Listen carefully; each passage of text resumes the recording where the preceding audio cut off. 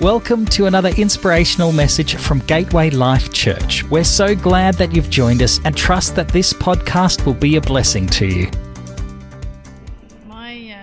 I'm a bit quieter than Matthew and a bit shy about coming up the front here, but I do have a testimony to share, and I want to say that it's God who teaches us to pray.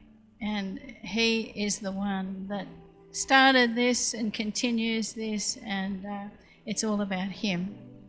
So I was brought up as a minister's kid. My parents were in ministry in the Methodist Church, and so we were first at church, last to leave, and you know, I loved God as a child, and as a young person, I never doubted that He wasn't real and that Jesus was God's Son. I always have believed that. And you know, I remember one of my earliest memories of hearing God's voice. I didn't know that you could do that. I was cleaning my room, and one day, probably as a 9 or 10-year-old, sitting on the floor surrounded by mess, and had to stay in there till it was all tidy. And out of the blue, I felt I heard God speak to me saying, feed my sheep, feed my lambs. Well, as a 10-year-old, I had no clue what that meant, but I believe that was His first call on my life, the first indication that He was there, He was watching, He knew me, and He had a job for me. But I had no understanding of that sort of thing, so it just filed it away.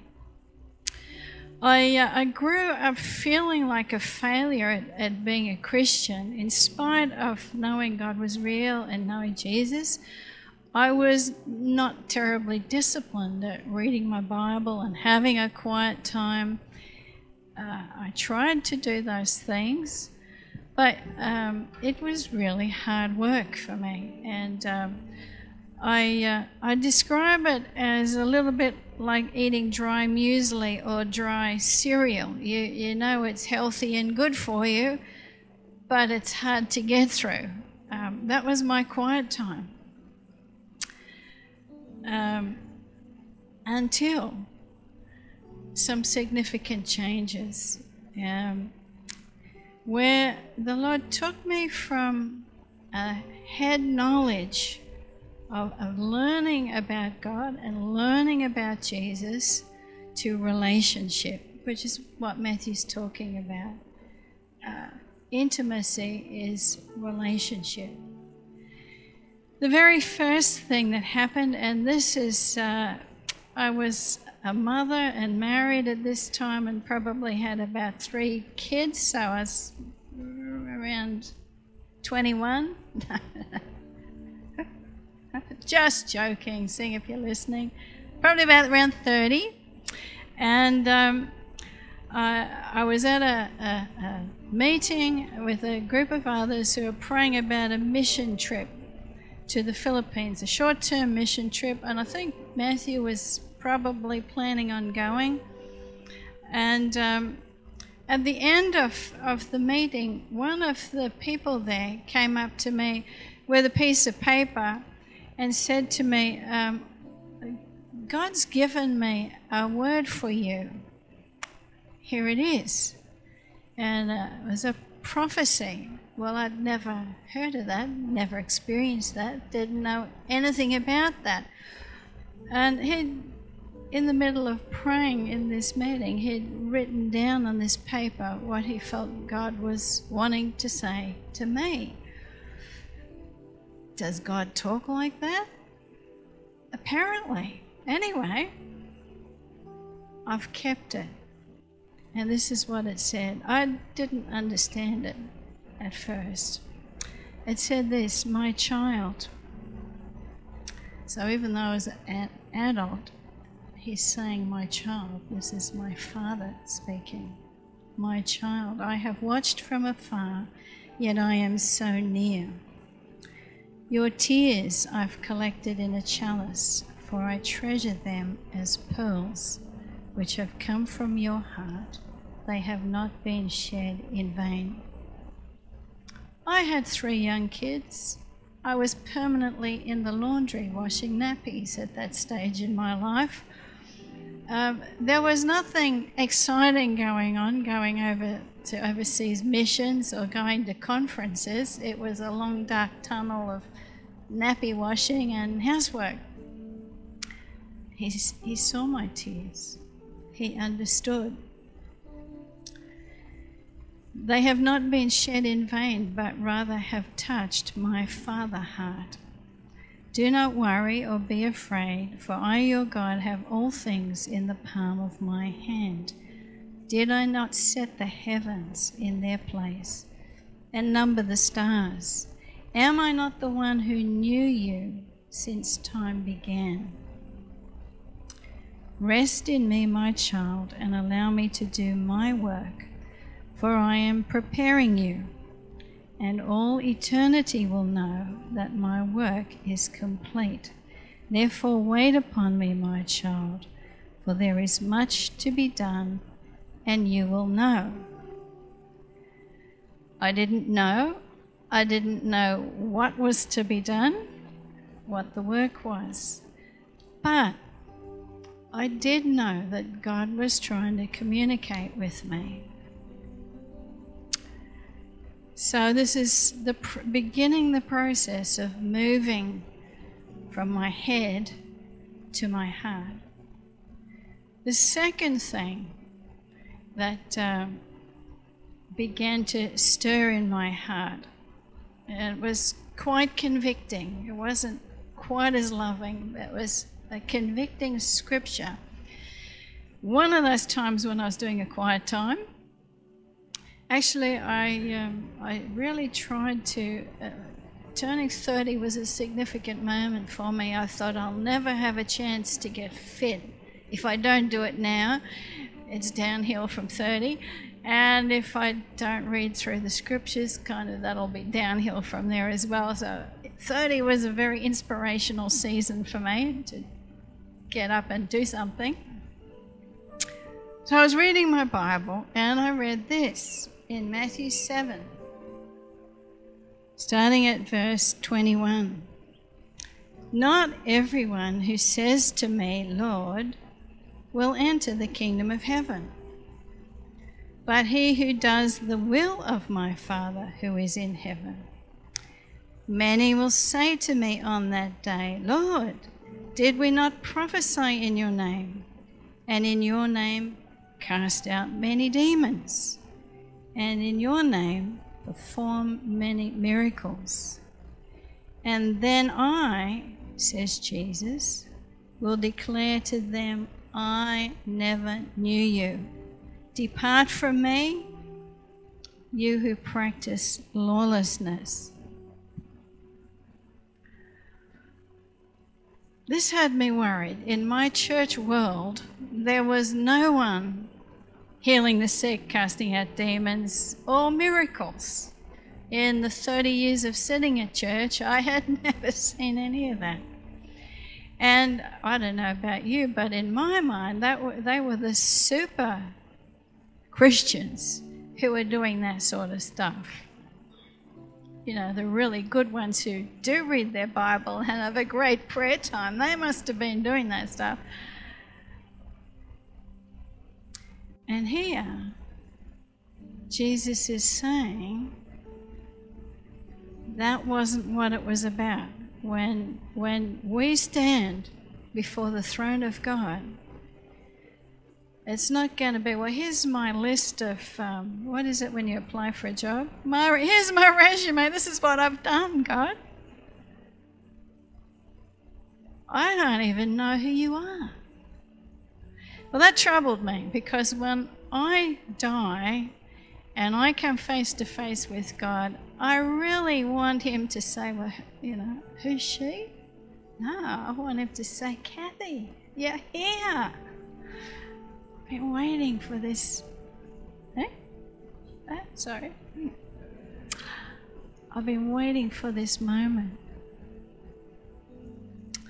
You know, I dreamed about you. When I formed creation, there is only one you. And I finally met you.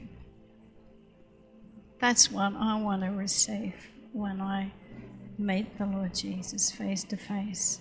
So I was worried. I thought, I'm in big trouble. I don't know whether God's going to say that to me. I don't think I can say that He would know me, because I felt a failure at being a Christian. So I began to get stirred up in my spirit. How do I get to know God?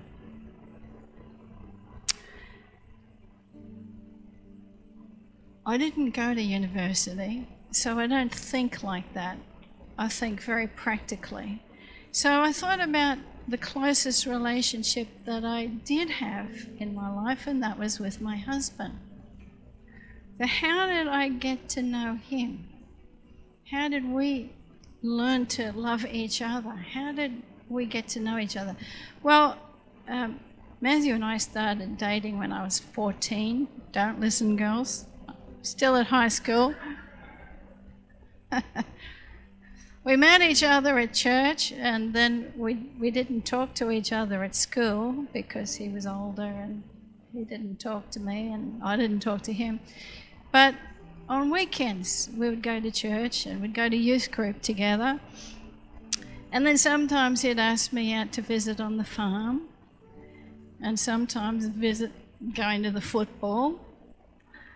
And he asked me to the movies once with his best mate. So we learnt to know each other by spending time together. It wasn't just doing things. Some of it was just doing things, but most of it was talking. We had many hours of talking on the telephone. They did have them back then, but they were hooked up to wires. And when I went away to Teachers College, we didn't have a phone in the house where I was renting, so I'd go around the corner, stand on the block outside the phone box and wait for him to ring. When the phone box was ringing, I'd get the operator. And we spent a lot of time talking. And so probably we still do. And Matthew would know me better than anybody else, probably better than my parents, because we've spent a lifetime together and we know each other. So the next point, if that's how I get to know my husband, I can do that with God. I can spend time with him. I can read my Bible and learn what it says about him in the Bible. So now I have a reason to read the Bible because I want to know him. What does he like? What doesn't he like? I had a very challenging time in my life when Matthew felt he knew me well enough to start opening up honestly about me. And it was quite challenging. It was the day that I made him a birthday trifle. And it had all these chocolate bits with writing all over it, happy birthday. And he didn't particularly hoe into it, but he said, I need to tell you something. And I thought, my heart's racing. What is it? What have I done? I don't like trifle. I said, yes, you do. You've eaten trifle all our married life. Your mother taught me how to make trifle. Your mother said to me, you always have a bit of cake, a bit of jelly, some custard mix, and whenever you have unexpected visitors, you can always make a trifle. She taught me that. And he said, I don't like trifle. The next year, he became more bold and said, I have another confession to make. And I thought, what is it now?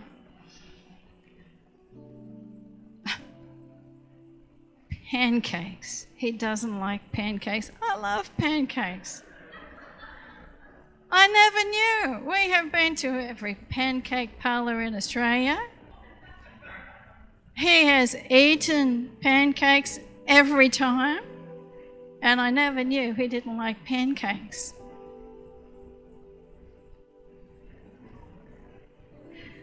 Yeah, it took some getting used to with that one. But anyway, we still eat pancakes. We've just found a nice way of doing them that we both like. So, marriage bliss. Always about a win-win situation, isn't it? So, we have to communicate to know each other. And you know, prayer is about communicating. God wants to talk to us. And you know, when you look through the Old Testament, which I've started reading, it's pretty good. It says time after time after time, you didn't listen to my voice. What does that mean? It means he's trying to talk to us. He has a voice for us to listen to. He invented the voice. He says to the people of Israel, time and time again, over and over, you didn't listen to my voice. So we need to ask the Lord to teach us how do we hear your voice?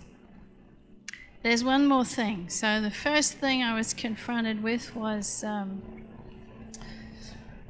the prophetic word, then the scripture, and then there was the third thing.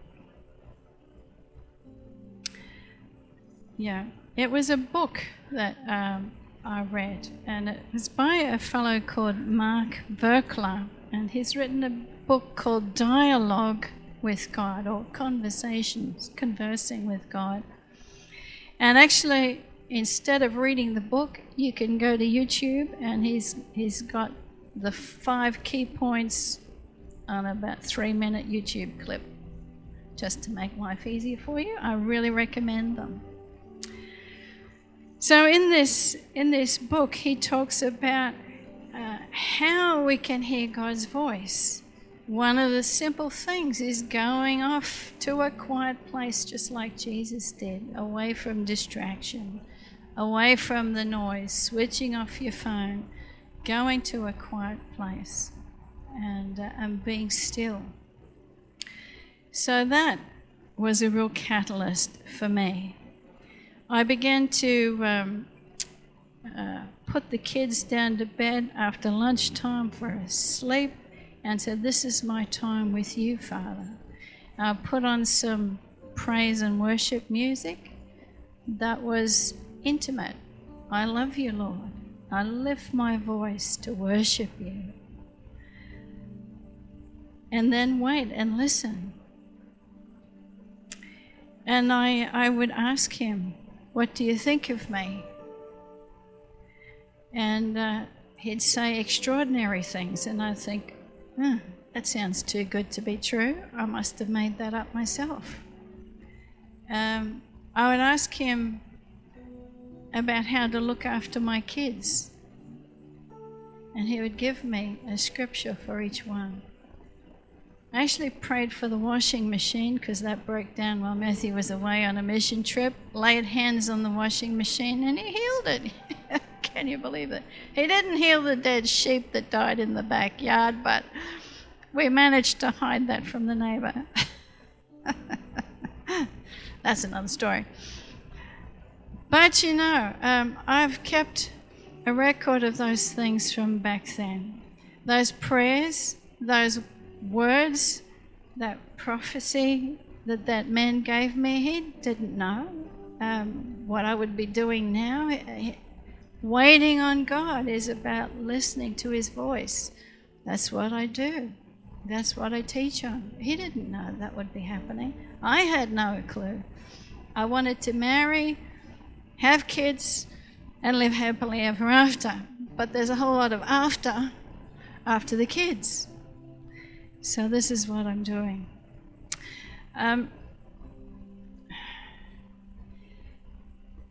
Because I was there every day, because I was available, he began to show me what to pray for. He began to give me his heart for others.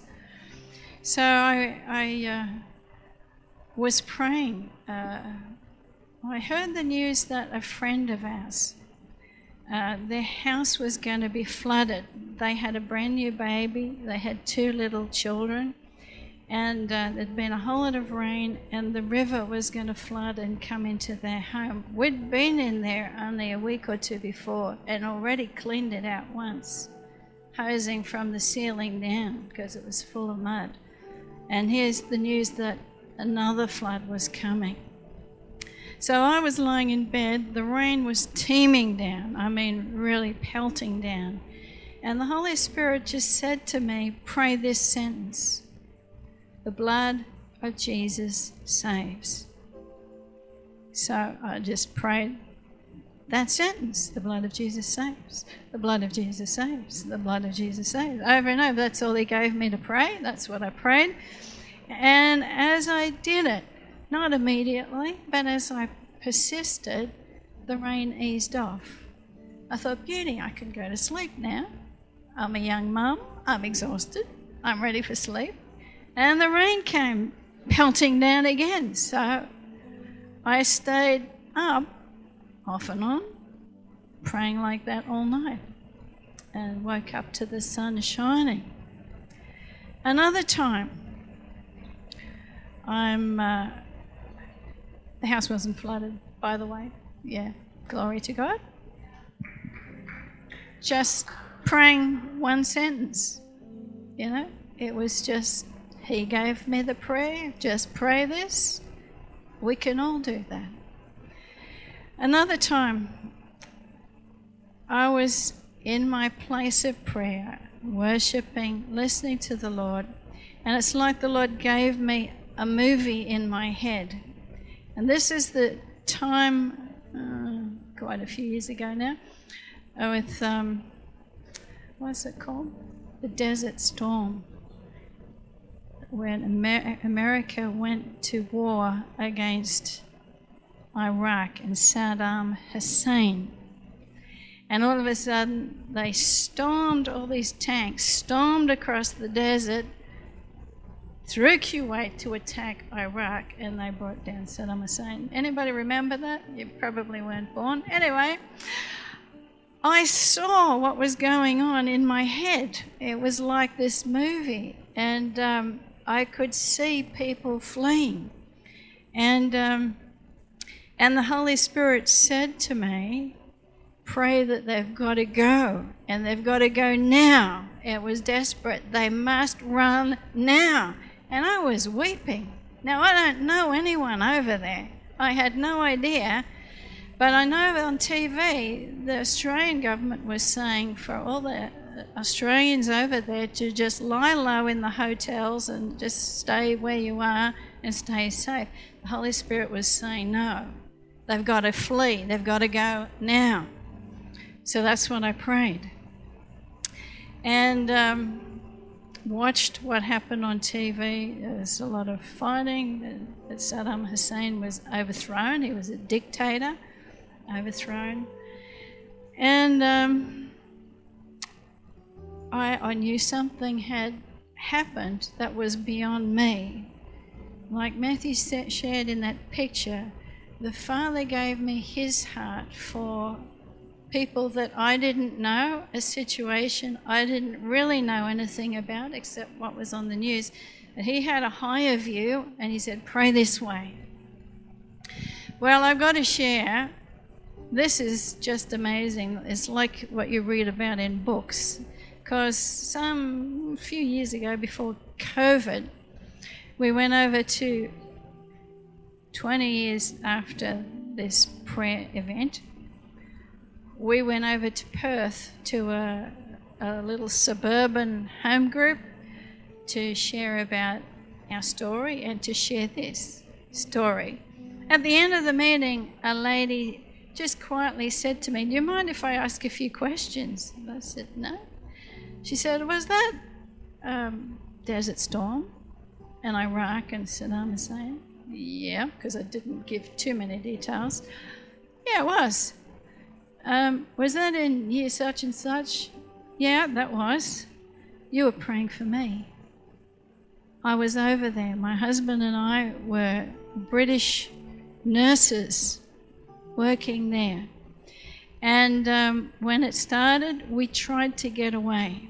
In fact, many expats dressed in their swimmers and beach clothes because they thought if we drive across the desert in a zigzag and if we get caught, we'll just say we're going to the beach, and we got lost. I think they tried that a few times and were brought back. They weren't executed, they were brought back. And but many tried to escape. They were held captive in, must have been Baghdad, for about 6 weeks. And then inexplicably, for no known reason, they were released. They were completely, she said, "You prayed for me." So we can shift mountains in our prayer. We can transform people's lives. If we're listening to what the Spirit is saying and be led by the Holy Spirit, not just praying for myself and my sore toe or my family, my needs. There's a world beyond that that really needs someone to pray. And the Lord is looking for someone who will stand in the gap and cry out for others.